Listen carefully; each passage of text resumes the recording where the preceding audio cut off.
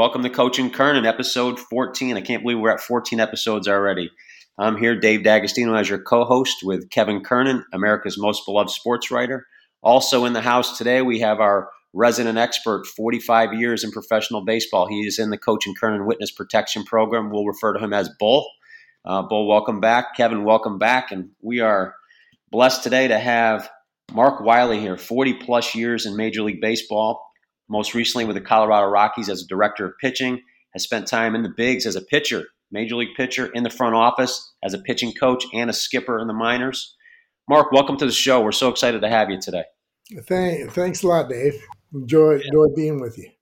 And Kevin, another great article for you on Ball 9. Everybody make sure we're following Kevin on Ball 9. Trader Jack, Jim Kaat, recent inductee into the Hall of Fame. That's catching a lot of traction on social media. Yeah, actually, I heard from a lot of baseball people because, I've known Kitty for a long time, and I gave him a call the other day just to wish him well and his relationship with Jack McKean. And we'll address some of this with Mark because it's all about relationships. But he was a 19-year-old pitcher, 1-4, Class C ball, thought he might get released. And Jack gave him some incredible advice. Basically, you got yourself into this trouble, get out of it, learn how to get out of it. And but the point that Jim made to me was so important, and that this is what he's going to do. So we're going to give everybody a little preview of his Hall of Fame speech. He's gonna bring Jack up in the audience. He's going to have him stand up and say, and he wants to make the point that the line between maybe getting released as a 19-year-old, because he thought one more bad start he might get released, and making it to the Hall of Fame is razor thin. So I know Mark has spent some great time with Jack McKean too, and it's all about relationships. But I want to run right into this because we're lucky to have Mark. I read somewhere, Mark, that you pitched 368 innings one year. Is that right? Is that wrong? Tell me about the most innings you ever pitched. And by the way, also Eddie Bain sent me a note, and he also said your curveball wasn't as good as you thought it was. So he's letting you have it. So but that 368 innings. You had to live with his curveball. Yeah, was that 368 innings? Is that accurate? Well, when I signed out of college, I'd led the nation in innings pitched that year and complete games and wins and everything. And then I went to Auburn. I signed with the Twins, and I went to Auburn, and I led that league in innings pitched. And then I went to Instructional League, and I pitched a ton of innings there too. And at the end of Instructional League, they asked me if I wanted to go to Winter Ball. And I said, well, I'll go if you want me to go, because back then you did what they told you to do. Exactly. And they asked me if I would go, and I said, well, I'll go, but I've thrown almost 370 innings this year. And they go, 370 innings? What are you talking about? And I said, well, I signed this year. I led the nation in innings pitched in college. And then in my first half season I did. And they go, oh my gosh, you can't go to Winter Ball. Yeah, they figured it out. So and you were at Cal Poly, and I think your coach had a big influence on you. And we gear the show a lot towards young pitchers and things like that too. So what kind of advice, and then I'll throw it over to Bull, but what kind of advice did you get from your coach? I think his name is John Scolinos. John Scolinos, he's in the Hall of Fame in college. He great man. I always refer to him as like the John Wooden of baseball. When he would go to an NCAA convention and they heard he was going to show up, he would be scheduled for like 5 major lectures and everybody would pack the place. Wow. He just was one of those kind of guys. But I remember the one thing that he used to tell me right from the get-go when I first went to school there. He used to say, if you surround yourself with good people, you'll be good. That was one of his first things. He had many, many unbelievable coaching tips and sayings and stuff. But, that one kind of held true. I've heard other people kind of say the same thing years later. But it makes all the sense in the world. And when I talk to young players, when I'd go around to the minor leagues and I'd meet with all the players, I would tell them, I said, if you want to be good, you want to surround yourself with people that have similar values and goals that you do, because you'll help yourself stay in the straight line direction you want to go to achieve those goals. I said, if you hang around with knuckleheads and guys that all they want to do is what's off the field and they just want to party, you're not going to reach your goal. So you want to surround yourself with guys with like interests and goals, and I think it really helps. And most people that have achieved really good things, if you talk to them, that's one thing that holds true. I love that advice, Mark. As a former coach and a dad, I always tell my players and my children, you're going to be the average of the 5 people that you hang around with the most. So choose them carefully. John gave you some other advice too. I'm sure a lot of different advice, but there was some tactical advice he gave you. If I'm right in saying, he told you don't widen the plate. Can you tell our audience, our kids out there, what that means? That's his famous talk. One of the NCAA conventions, he gave a speech, and he walked out with a home plate hung around his neck on a rope. Oh, wow. And he didn't make any acknowledgement of it at all the way through the whole talk. And during that time, he asked the guys in the audience, he says, any of you guys coached in Little League? And guys raised their hand, and he'd ask, how wide is the plate in Little League? And he would say, he would get hardly no answers. They didn't really know. And he'd answer it for them and say 17 inches. And he says, guys that played in high school, coached in high school, how many are here? How wide is the plate? You hear a few guys yell from the audience, 17 inches. He says, how about college? Same thing, 17 inches. How about professional baseball? 17 inches. And that would lead him into his comments about how not only in baseball, but in life, we're widening the plate. And it's so appropriate for today's world that in so many things that we're widening the plate. And he was before his time on all these things, but he made a comment. He says, when you're in Little League, he goes, you just said it's 17 inches. He says, now, if you're a pitching coach and you're having a guy pitch and he can't throw a ball over the plate, are you going to widen it to 25 inches so he can throw it over the plate and be successful? He says, it's the same plate. We don't need to widen it. And he brought in other things and other areas of life during his talk to where that's exactly what's happening. No, you can Google it, or you can go to YouTube and you can listen to his speech. It's been written. Guys have written articles about it. It's called, 17 inches. Bull, you wanted to add something? Yeah, we talk about that a lot on here, Mark. That as an industry, we're lowering the bar. As a society, we're lowering the bar. And he was so far out in front of everyone. And like you said, he is the John Wooden of college baseball. And I was fortunate enough to be mentored by you and learn a lot of things that you would learn from him. And just certainly it has been a blessing in my life too. So, well, thank you. I can tell you, I'll give you one more thing that he said. He made the comment, the rigid lessons learned in the game of baseball are second only to religion in strengthening the morals of American people. Number 1, handling failure. 2, handling frustration. 3, handling fear. 4, handling embarrassment. 5, handling a slump. 6, making adjustments. 7, developing control. Those were the 7 things that he felt that were learned in baseball, that what you need to learn in life. That blows me away. That's baseball is life, and obviously all the years you would pass those lessons along, and some great teams you were with, and some great things you did. But I want to focus a little bit on the Cleveland experience. What was that? We're talking mid '90s when that team was really coming into its own.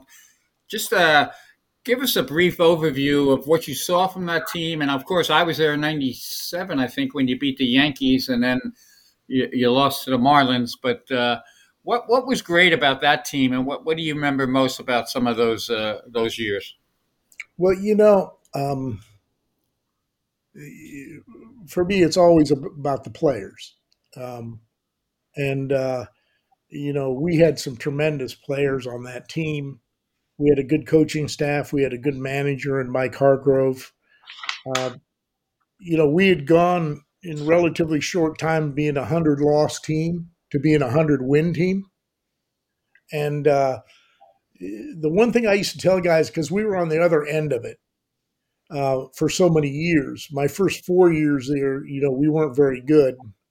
And I used to look over at the other dugout before the game, and they'd be having fun, and they'd be kind of like looking over at our dugout like there was no fear, there was nothing, there was no negative anticipation vibe coming from their side of the field. And then when we became good, it was the exact opposite. Wow. I'd look over the other dugout and they'd be like pacing, they'd be walking around. They'd be showing some highlights on the Diamond Vision or something, and they were just dying. They were like, "Oh my gosh," And I said, "Gosh, we've turned into one of those teams." And then I used to have fun. Every team we play, every series before the series, I would match up our starting lineup, our pitching, and our bullpen against their team. I would do it to myself. I would look and I'd go, well, Manny's better than their right fielder. Lofton's better than their center fielder. Albert Bell's better than their left fielder. I'd go around the deal. Vizquel's better than their shortstop. I'd go all the way around, and there might be one push, or maybe they'd have one guy that was better than one of the guys in our lineup. And I go, no wonder we're winning. We were a better team. And, we probably, I think John Hart and Dan O'Dowd, they did the right thing in, bringing in, it was kind of fun because I scouted those guys before we got them because I was off the field as I wasn't coaching and I was being a pro scout, and they had me go out and look at these guys, Dennis Martinez and Oro Hershiser and like Eddie Murray, and they'd have me look at these guys, Jose Mesa, and give my report on where I thought they'd fit with our club. So when I came back on the field in '95, they were already on the team. I felt kind of good that I was part of the scouting of those players to try to acquire them because we needed that veteran presence. We had some really talented young players, but we needed veteran people to show the kids how to react, when you lose, how to react when you win. Learn how to have fun, take it serious when you need to. And those guys kind of did that for us. So that club was special in so many ways. The only disappointment I had is we didn't win a World Series. We were in it, but we didn't win it. And it was just, we faced some good teams. I think that the old saying that, pitching beats good hitting, I think we ran into that some in the World Series. And we didn't really have the one thing if somebody asked me what we were missing, I thought we had great defense, offense, great bullpen. Our starting pitchers were good. They were solid. We did not have that one Pedro Martinez or Schilling or Clemens. We didn't have that one guy that would probably go out there and beat anybody anytime. Yeah, you didn't have that horse. A lot of times you need that guy. Yeah, that's a great point.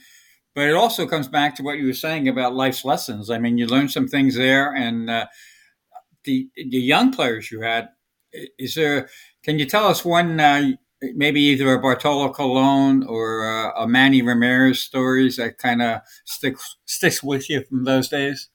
I will tell you first on Manny, which what people don't realize about Manny, after he left and went to Boston and all that, and actually I went to Kansas City, and people used to ask me stuff about Manny. Is Manny really, this way or that way, or is he kind of a nut, or is he this and that? And I go, Manny is so good of a hitter. And I said, I'll give you an example of a game. Manny could strike out with bases loaded, looking 3 times in a row during a game. Then he'd hit a 3-run home run off you in the ninth inning to win the game. And I said, and when he struck out, he would walk over, he would put his bat in the bat rack, he'd put his helmet in the helmet thing, he'd go over and he'd sit on the top of the bench, and you might hear one thing where he'd go, "Coño." That's all he'd say. Huh. And people were amazed that he didn't get madder, like big situations, and he didn't come through. And I finally realized it was because he was so good and he knew something good was going to happen real soon anyway, so he didn't worry about it. Such confidence. He had unbelievable confidence. Most confidence I've never seen. I never saw him throw bats or helmets or anything ever. And people used to say stuff. I mean, I think he might be thinking about his hitting or something, and it might take away from his defense at times, or he would do something stupid on the base paths, and our players would get really mad at him because he was kind of the younger player, so the older players would get on him pretty hard. But that's just the way he was. He was just, he was innocent. His humor was innocent. He didn't really mean anything by it. I tell you, when I did notice something in Manny in those years in Cleveland. And I used to tell, when I moved on to other teams and we played against Manny, I would coach him up on this. Manny would sit on a pitch an entire at bat. If you ever watch Manny in the early years, you'd see him take a lot of third strikes because he sat on a pitch till 2 strikes. He didn't care. If he didn't get the pitch, he'd just take strike 3 and walk away. And he would do it through the whole at bat. When I was at Cleveland, he did a lot through the whole at bat. So when I left and I went to Kansas City and he was in Boston, I told our guys, I said, listen, if you throw a fastball, first pitch, let's say, and you're trying to go down the way, and you throw it right down the middle and Manny doesn't move, stay all fastballs because he's sitting on your breaking ball, or vice versa. And it worked. And then all of a sudden, I don't remember when it was when he was with Boston, whether it was during his first year or during the second year or something, he started switching in the middle of it to bats. He figured it out. He figured out that he was giving it away, I'm sure. Yep. And he'd switch and bat. Then he started doing some unbelievable damage because he could hit anything if he looked for it. It's just that he was looking for it for a whole at bat rather than one pitch. If he looked at pitch to pitch, then he was even more dangerous. Sounds like he embodies those 7 characteristics you mentioned early on that John Scolinos used to put. Manny wouldn't have been the first name I thought of, but the way you describe him, he sounds like the ideal candidate for those. Yeah, he was funny. I mean, he used to do crazy stuff. Some player would be looking for, Sandy Alomar would be looking for his underwear, and Manny'd be wearing it. He used to do stuff like that. I mean, and him and Julian Tavares, they were like brothers, and they used to cut up all the time, and guys would always, periodically they'd have to kind of put their thumb on them, or Grover would put the thumb on them because they were so carefree and fun-loving. And then you had Baerga for a while there, and, he was kind of the same kind of way. So, we had quite a mixture of players on that team. We had 2 guys. One was Dwayne Kirby, and the other was Alfaro. What's his name? Gosh. Jesus Alfaro, I guess. Yeah. They were on our team, and one was a utility infielder, and the other one was a utility outfielder. and they would come in late. Kirby would play for Albert, sometimes late in the game in left field. Jim Thome was playing third the first year in '95, and they would put out far. He would be. Espinoza. I'm sorry, it was Espinoza. Yeah. Espy, they put Espy in to play third base for defense, and it would be unbelievable because in the ninth inning, Espinoza would turn a really tough play in the hole into a double play that Jimmy would have never been able to get to. And so those guys served unbelievable purpose on the field, but more so, they were those guys on the bench that kept everybody loose, that just loved all the players on the team, pumped them up, made them feel good when they were feeling down. If they were getting a big head in the locker room, they would make fun of them. And the guys respected them, so the guys didn't get mad at them. And that had a lot to do, for me, had a lot to do with some of our success on the field. That we had two guys that weren't everyday players that actually really helped. I'll give you an example. Dennis Martinez was on the backside of his career, still very competent, very good. But at that time, him and Oro were, they were pitching maybe 6 innings a lot, unless they had a really low pitch count or were doing really well. We would get them out of there because we had such a good bullpen that the bullpen would just wipe out the game and they would win the game. So Dennis was pitching this one particular game. He was pitching really well, but we took him out after like 6 innings, and he toweled off and sat on the bench watching the game the rest of the way. Well, the game ended. Jose Mesa closed it out. Everybody goes out on the field, including Dennis, to congratulate Jose Mesa. And there's Dwayne and Espy. They're out there on the mound, and one got on one side of Dennis and one got on the other side of Dennis, locked their arm with him and walked him off the mound back to the dugout saying, "Don't mess with our money. Don't mess with our money." Dennis had an ego like a lot of really good players do.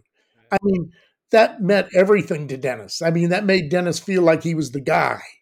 Even though he didn't complete the game, they were showing his worth and how important he was to the team in front of all the teammates, and everybody was laughing. Don't mess with our money. Don't mess with our money. I'll never forget that. And those are the kind of things that guys that don't play every day can add to the chemistry of a team to make a special team even more special. That's why Wayne's still coaching first base for Buck Showalter everywhere he goes.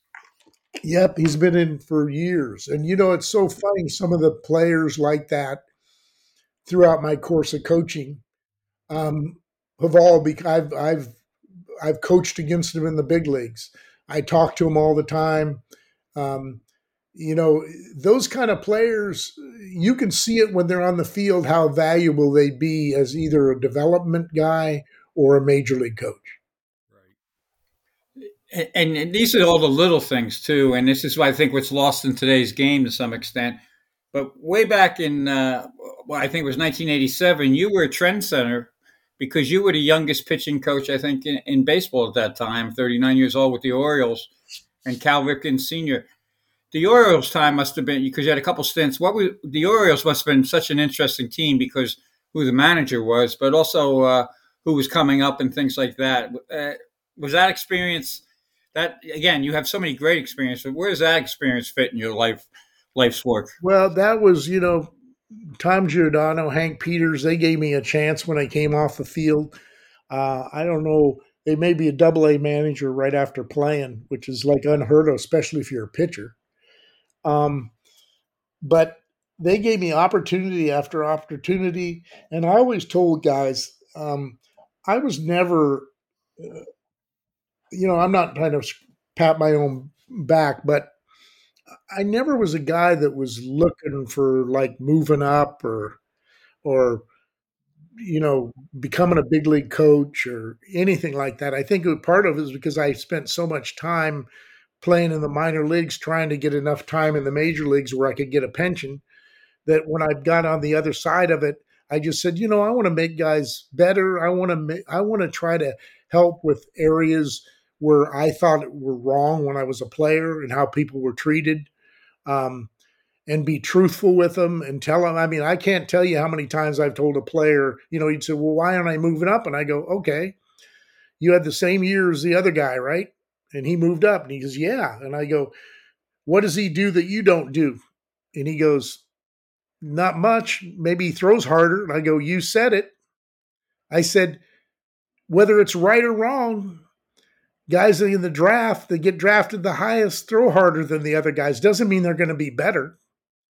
But that is the reason why they get more opportunities and sometimes quicker opportunities. Some guys didn't like me to say it, but I said, hey, I'm telling you the truth. That's what it is. That means you got to do everything better than him, better than other people. You have to really take care of what you are and the type of pitcher you are and make yourself better and force people to give you an opportunity. And so I preach that a lot in the minor leagues, but it's minor league baseball is it's a grind. I kind of laugh now when I see all the new stuff going on. They're giving more money and all the stuff about where you stay and all that kind of stuff. I go, oh my gosh! Back when Jim Kaat was playing, ask him when he was making $300 a month. It was a whole different world, and some of it was bad. Well, we didn't have much control. We didn't have unions and all that kind of stuff, so it was very difficult. But there's a lot to be said for going through a grind and learning how to do it. Yeah, and Kaat, one of the things that he told me, Mark, that really stuck with me was that he would every morning after a night game or whatever, he at the end of the game he would make an appointment with McKeon, the manager, who was also his catcher, for the next day to come early and work. And him and Sandy Valdispino would come in at 10 a.m. and work on all aspects of the game. I think a little bit of that is lost too today because I think they focus so much on iPads and velocity that all these other little things that eventually make Kaat a 16-time Gold Glove pitcher, it's lost. Work ethic. Can you explain to me work ethic in a proper way? Because I'm not saying these guys don't work hard. They may go to the gym. They may do this. But what about work ethic to make yourself a better pitcher? Well, I learned a long time. When I was in college, I remember I taken a course, and the professor said that nothing is better to prepare you than doing the exact activity or physical activity that you're going to be doing. Nothing. And it always stuck with me. I always thought, yeah, if I'm working on my delivery, just like I would in a game, I go, I'm getting more out of that than working on a balance beam, trying to get better balance. It makes sense. If I'm a ballerina, I ain't going on a balance beam or on a balance, one of those balance table things. I'm going to do the actual activity. And it always made sense to me. And sometimes it seems like we get away from that. I don't know whether it's the push button video game kind of mentality that a lot of the analytics stuff kind of gets in, where you think all you have to do is press a button and it'll work. You have to do the activity. I mean, I might have thrown 370 innings that year in baseball, but that doesn't even count all the sides that I did, all the shadow stuff I did of my delivery, all the things that were directly related to pitching. I think we've gotten away from that. I mean, some of my pitchers, even back, Charlie Nagy used to go out there and do dry work and dry deliveries on the mound in the bullpen before batting practice. He wasn't even his day to throw, and I'd look out there, and there he was doing his delivery. I mean, you do the activity, that's how you eventually develop feel to be able to command the ball. It's funny to me when I watch a major league game now, and I don't know for sure, but I'll tell you what, there are a lot more center cut pitches thrown today than there ever used to be. Absolutely. And people, they listen, I'm a pitcher, so I don't really care for hitters that much unless they're on my team. And I used to go, I'd watch a game and I'd see a guy, look at that swing. And I go, well, yeah, it was belt high, four-seamer right down the middle. I don't care how hard you throw. It's not located. Then I see a guy and boy, he's really throwing the ball. Look at his stuff. Look how late his ball's breaking. I go, yeah, but look where it's ending up. It's in command. He moves the ball in. He moves the ball out. He's totally unpredictable. And the predictability for hitters now, and I don't care about, sure, it's easier because people punch it in a computer and they can tell you how many curveballs I throw on a 1-2 count. But you know what? When you're a good hitter, you already know that. You already know that stuff. You know what the patterns the guy falls into. Is he going to pitch different with the guy at second base? Oh, yeah, this guy always throws more breaking balls when he gets a guy at second base. Well, like good hitters always knew that. They didn't need analytics to tell them that. And to me, that's where command, when you had command of pitches and especially multiple pitches, you weren't predictable. So you got away with an 88-mile-an-hour sinker down and in on a right-handed hitter because you had him looking out over the plate. It didn't have to be 98. Now guys hit a ball 98 middle in, and they go, oh, he tried to go in on him. I go, let me tell you something. If he would have got it in, he would have never hit it. It's so silly. They dumb down the sport. And I've always said that superstars, they already have a computer in their brain. They already know what a guy's going to throw before it. They know where they're going to hit it. And they have the hand-eye to get there. They can get to pitches inside that other guys can't get to. That's why I always valued pitching in, because there's only one or two guys in the lineup, even if they're looking, can get to a ball in. So, go ahead, Mark. No, that's good. No, I just wanted to reiterate that the teaching standpoint is, I see it day in and day out. I watch bullpens, and, I was a pitching coach, and it's been a while, but there's no coaching. They have all the Rapsodo and the TrackMan set up.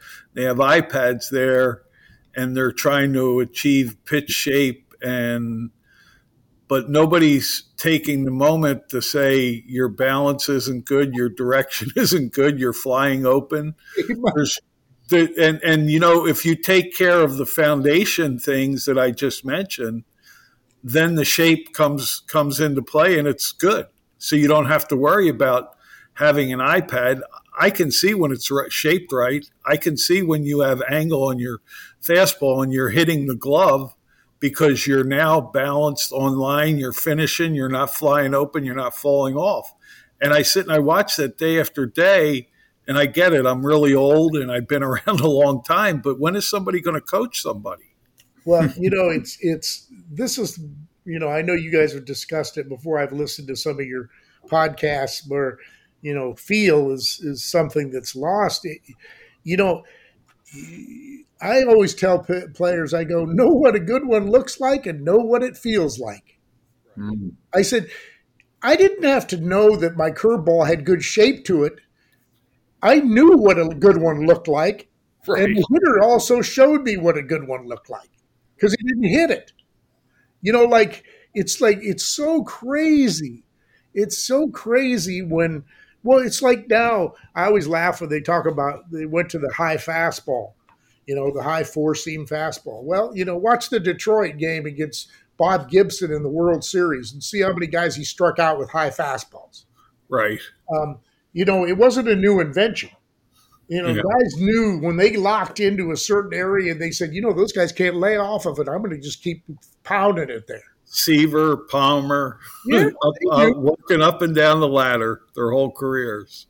Now, they were – the really superior guys, they turn it into an art because they can command ball well enough to where they can paint the picture they want. That's why I always tell guys, I used to congratulate guys who were pitching with my teams on the Rockies when I was the director of pitching there. I said, you know why you were so good today for me? And they go, why? And I go, you were totally unpredictable. I said, I watched the game. I've watched millions of innings in my. I can almost call what pitch a guy's going to throw really easy now. In today's game, it's easy. Yep. It's easy. And they multiple. They'll throw 5 fastballs in the same area in a row. I'm like, who does that? What are you trying to throw batting practice? A weakness can be turned into a strength pretty quickly if you throw enough of them. That's right. Mark, all of a sudden the guy makes an adjustment. I'll give you an example, and this is a special example. Bo Jackson was playing for Kansas City, and Greg Swindell was pitching for us in Cleveland. We're in the old stadium in Cleveland, and Charlie Manuel's our hitting coach, and Charlie used to stand up on the top step, right, when the other team was hitting, and he'd be watching, and Swindell struck Bo out like the first 2 times up on 6 pitches. Swindell had this riding high fastball that just had a little tail to it up in the zone. It made it look like he was throwing way harder than he was because guys couldn't get on top of it, and it kind of tailed away from him. If you saw it in the bullpen, you go, oh, that's not that special. But to a hitter, the visual was tough to get on top of, right? So 3rd time up, Bo Jackson comes up, and Charlie goes, oh, no. And I go, what? And he looks back at me sitting on the bench, and he goes, he brought his hands up higher.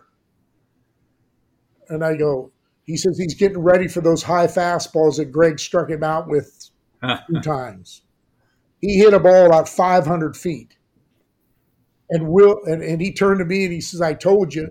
And he goes, Mark, I'm telling you, that isn't an easy thing to do during a game and during an at-bat. He goes, that's how great an athlete this guy is. But, having said that, after watching games going forward, hitters like Doc Edwards used to say, a major league hitter can time a bullet if he sees enough of them. And that's today's game. It's more true than ever because they see bullets in the same area, pitch after pitch after pitch. You make a little mistake or they make an adjustment, it's gone, because the predictability factor's gone. Mark, I want you to tell a story you told me off the air, and you're hitting on a point that is a topic we talk about on the show where velocity is definitely overriding intelligence on the mound. I want you to tell the audience a little bit, the kids and the coaches out there, the parents, thinking about 0-2 counts as a pitcher, what you saw in the 70s and 80s and what you're seeing in today's game. And I think you mentioned a veteran you had late in his career, Jack McDowell, that may have he may have been a point of emphasis for him from you as a coach. Yeah. This, you always make adjustments throughout your career.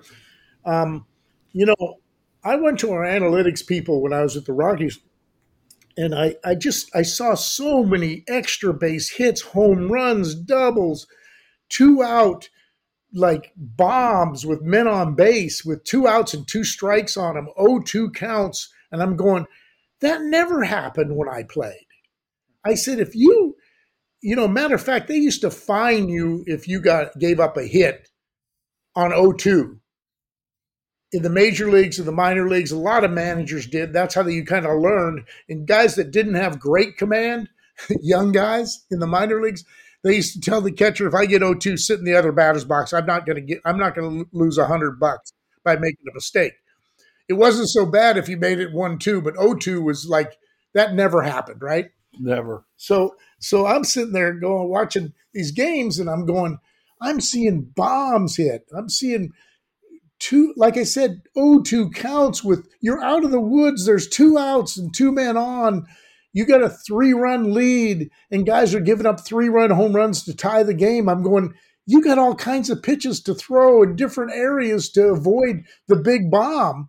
And it's happening because it's all tied to stuff now. Everybody wants to outstuff guys rather than make a pitch to get him out or get him off balance. Now, back when I played, the first time I really became aware of it, I was coaching with the Indians. I can't remember, it was 96, 7, somewhere in there. Jack McDowell, we picked up Jack McDowell to give us another veteran like Oral and Dennis. And Jack was always known for a split. He won a Cy Young at the White Sox, and he had a split-fingered fastball, very good. He threw pretty hard, and the split was hard. And guys had a lot of trouble laying off of it. And he was a warrior kind of guy, and he attacked. That was the one thing I liked about Jack was he was an attacker. But later in his career, when I got him, he used to also have this curveball that he used to just flip in there just to kind of keep him off balance, and then it made the fastball and split play that much better. Well, he had somehow hurt his forearm the year before, and he didn't really throw his curveball anymore because it hurt his arm to throw it. So he didn't have any off-speed pitches, and I tried to get him to throw a changeup. He said, I've never thrown changeups. I'm not going to throw a changeup. And I said, Jack, your split, you don't throw as hard as you used to, so your split's not as late as it used to. It kind of tumbles. And you keep using it on 1-2 and 0-2 pitches and give up bombs. And I go, we've got to keep the predictability down with some off-speed stuff. Then if you can't throw a curveball, you got to throw a changeup.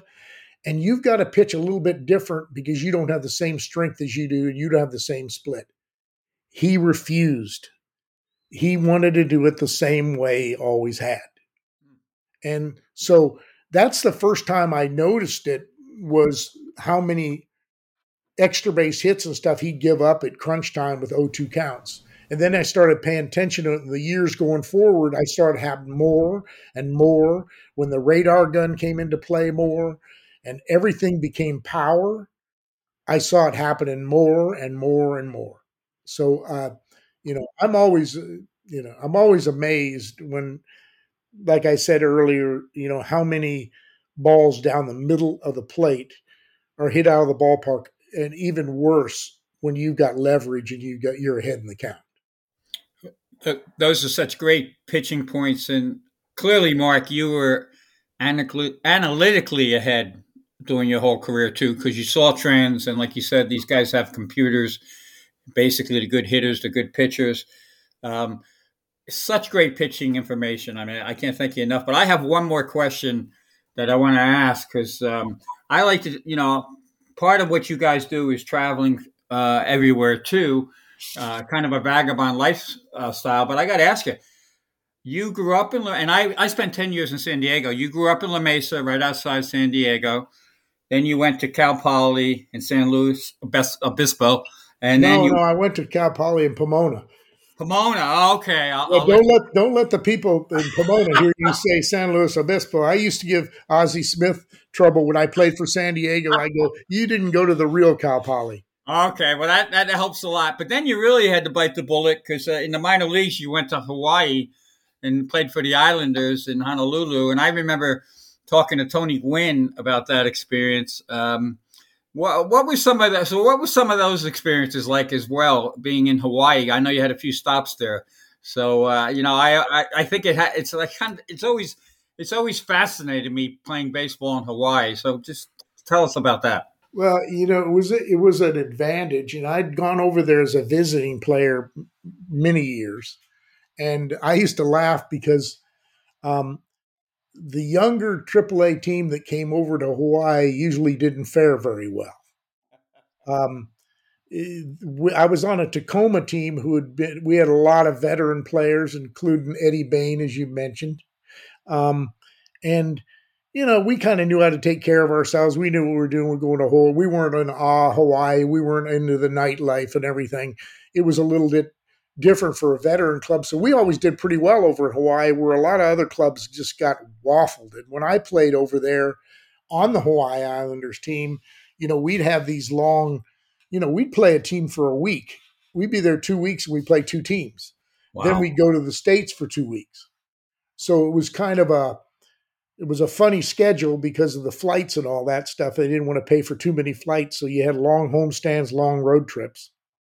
But it was an unbelievable experience playing there. It was really fun. We became kind of part of the culture there. I had routines. I don't think I was ever in better shape in my life than I was there, because I was body surfing and swimming every day. Wow. Snorkeling. And except for the day I was going to pitch. And we I remember we had even the guy, like on Hawaii 5-0 when they show those like, what are they, like catamaran or outrigger, those things coming in on the waves. Yeah. The guys are paddling. Well, we'd be out on the beach, and the guy, Wada, was the guy that ran the surfboard rentals and everything. And he'd say, "Oh, we need some guys. We want some tourists that want to go out there and go on that." We go, "Okay." So we jump in and we paddle them out there and paddle them in. And I always think of that when I see that TV show, but it was really fun. And it wasn't hard to relax when you're like in paradise and you're playing. And I happen to have one of my best years ever there, so that helped too. It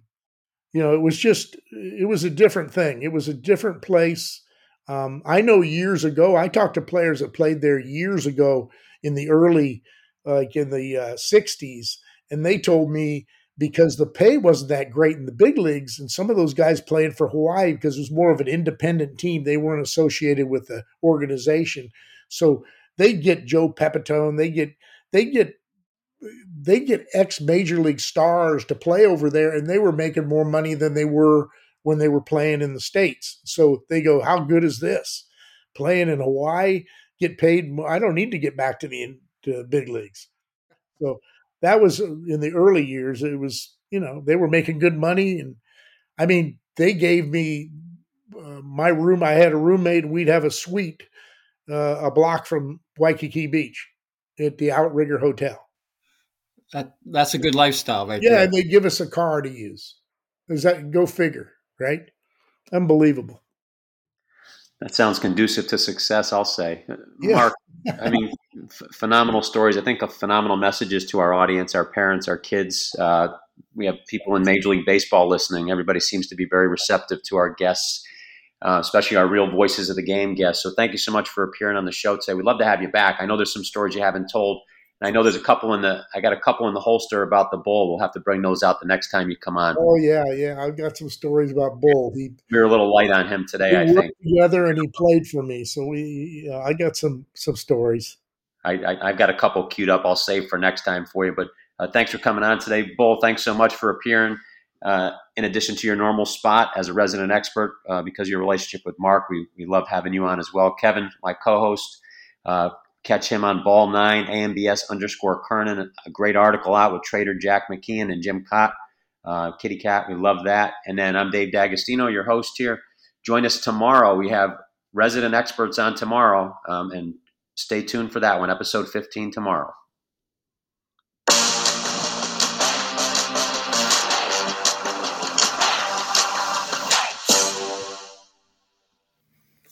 Nice job, Mark.